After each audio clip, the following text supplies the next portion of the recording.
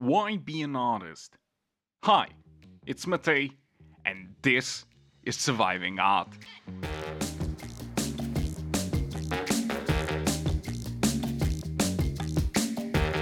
Today, we're going to talk about an interesting question I encountered quite a while ago scrolling through my Facebook feed.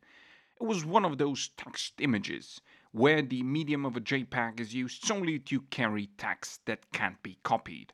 Ironically, I have a feeling that such images are the most reproduced luggage on the web, though, well, apart from the obvious big P. The text this time wasn't a fictitious quote from Albert Einstein or the like, but rather a simple question: why be an artist? I usually binge scroll on such occasions, taking in the totality of the screen without any reciprocal effect, at least conscious as far as I am aware, but this time I did stop, and I replied. Some see more than others, even though looking at the same thing. It's not so much being an artist, everyone's an artist, not by choice, but by nature. Ideally, a person becomes a carpenter by profession because he or she likes the specific causality that belongs to carpentry, that is, to make something into something else, constrained by the conceptual barrier of the idea of carpentry. So does the accountant and the banker. The artist in us all is only the feature that allows us to see a table when others see a tree, see profit when others see a collection of numbers. It's not the why that is important, it's within what field and with what particular act that is. If you're not happy with the idea that it's hard to sell paintings, it's not being an artist that bothers you, it's the act of painting and selling paintings that you have a problem with. You have artists in banking and marketing because it's not important what you create, it is the act of creation and the joy and pleasure that it brings.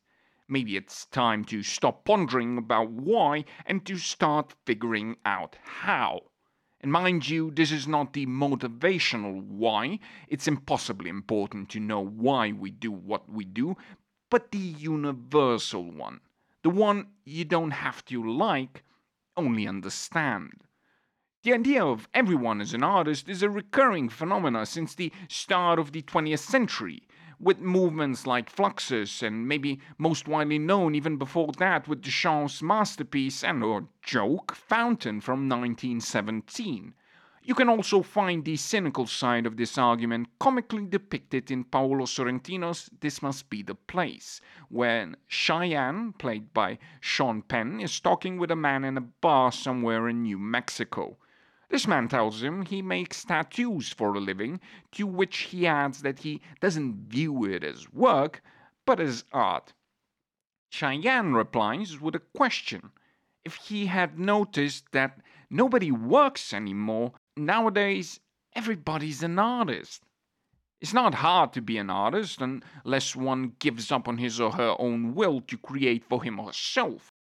That's the cog in the machine you hear being thrown around in mostly liberal conversations.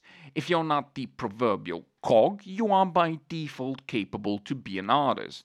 And you don't become an artist by going to art school or getting your BA or MA, be it at Caltech or a random dump of an art school.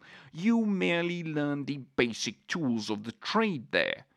But if you work on those tools and yourself, and if you put in the effort, you can call yourself an artist if you wish.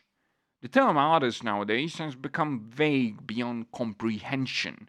It doesn't mean what it most well, it doesn't mean what most people think it means, as much as being wealthy doesn't mean what most of us think it means.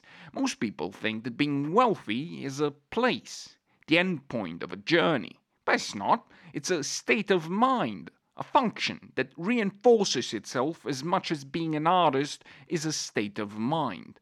We are born artistic because it is our nature that makes us such, but the same as being born healthy, one becomes sick, most of the time not because of inherent issues, but because of willful blindness and a fictional idea of how the world works.